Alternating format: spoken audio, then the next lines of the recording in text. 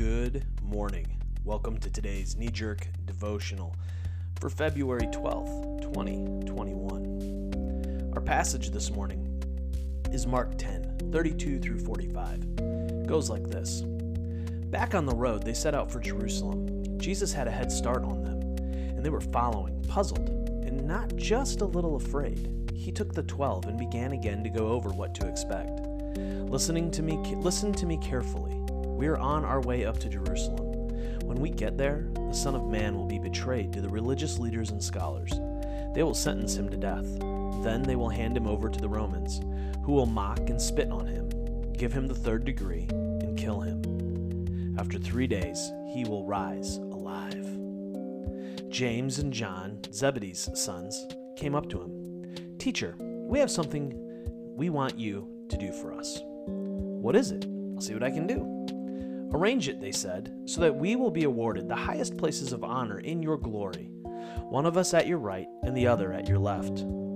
Jesus said, You have no idea what you're asking. Are you capable of drinking the cup I drink, or being baptized in the baptism I'm about to be plunged into? Sure, they said, why not?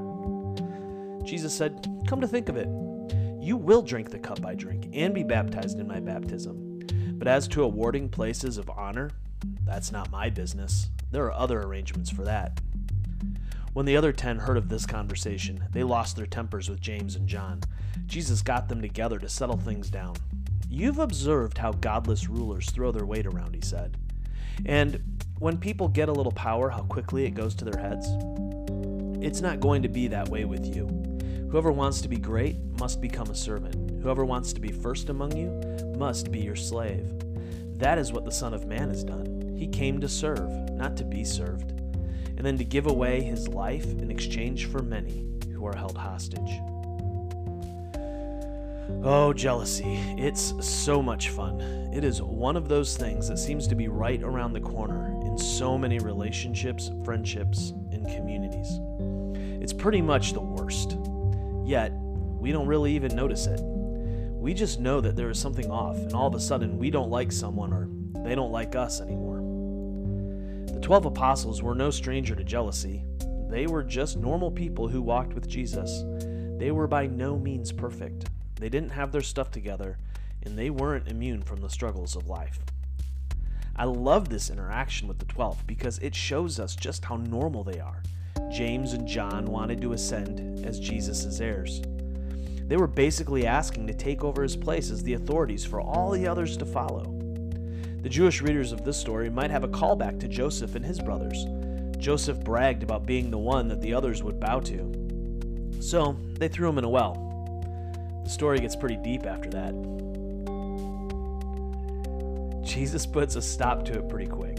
He reminds the apostles that the greatest among them is to be a servant and a slave to all. If they're going to follow his lead and his modeling, then they would need to realize that it would cost them everything. Leaders in the kingdom of God are those who are willing to lay down their egos, their pride, and their personal comfort for the sake of the others.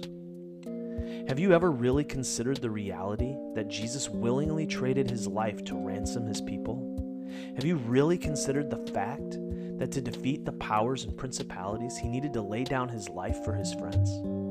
By doing so, he was able to rise again. It was in the rising that death and sin were defeated. This is what leaders in the kingdom of God must be willing to do. They must be willing to lay themselves down for the sake of others. As I look around, I wonder how many of my colleagues are embodying this reality. So many of us are scrambling for notoriety and fame. We want to be the guy on the stage of the next big conference. We want the best-selling book or the million-download podcast. In essence, so many of us want to ascend to the right or left hand of Jesus. We make the Zebedee move in subtle and not so subtle ways.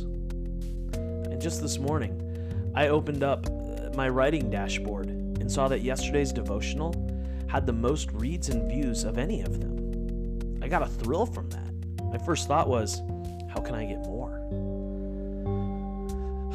It's ugly. The sin-sick heart within me is real and wants the fame and power and glory and recognition. turns out, in so many ways, I'm a Zebedee. How about you? Hey, until next week, love well, my friends.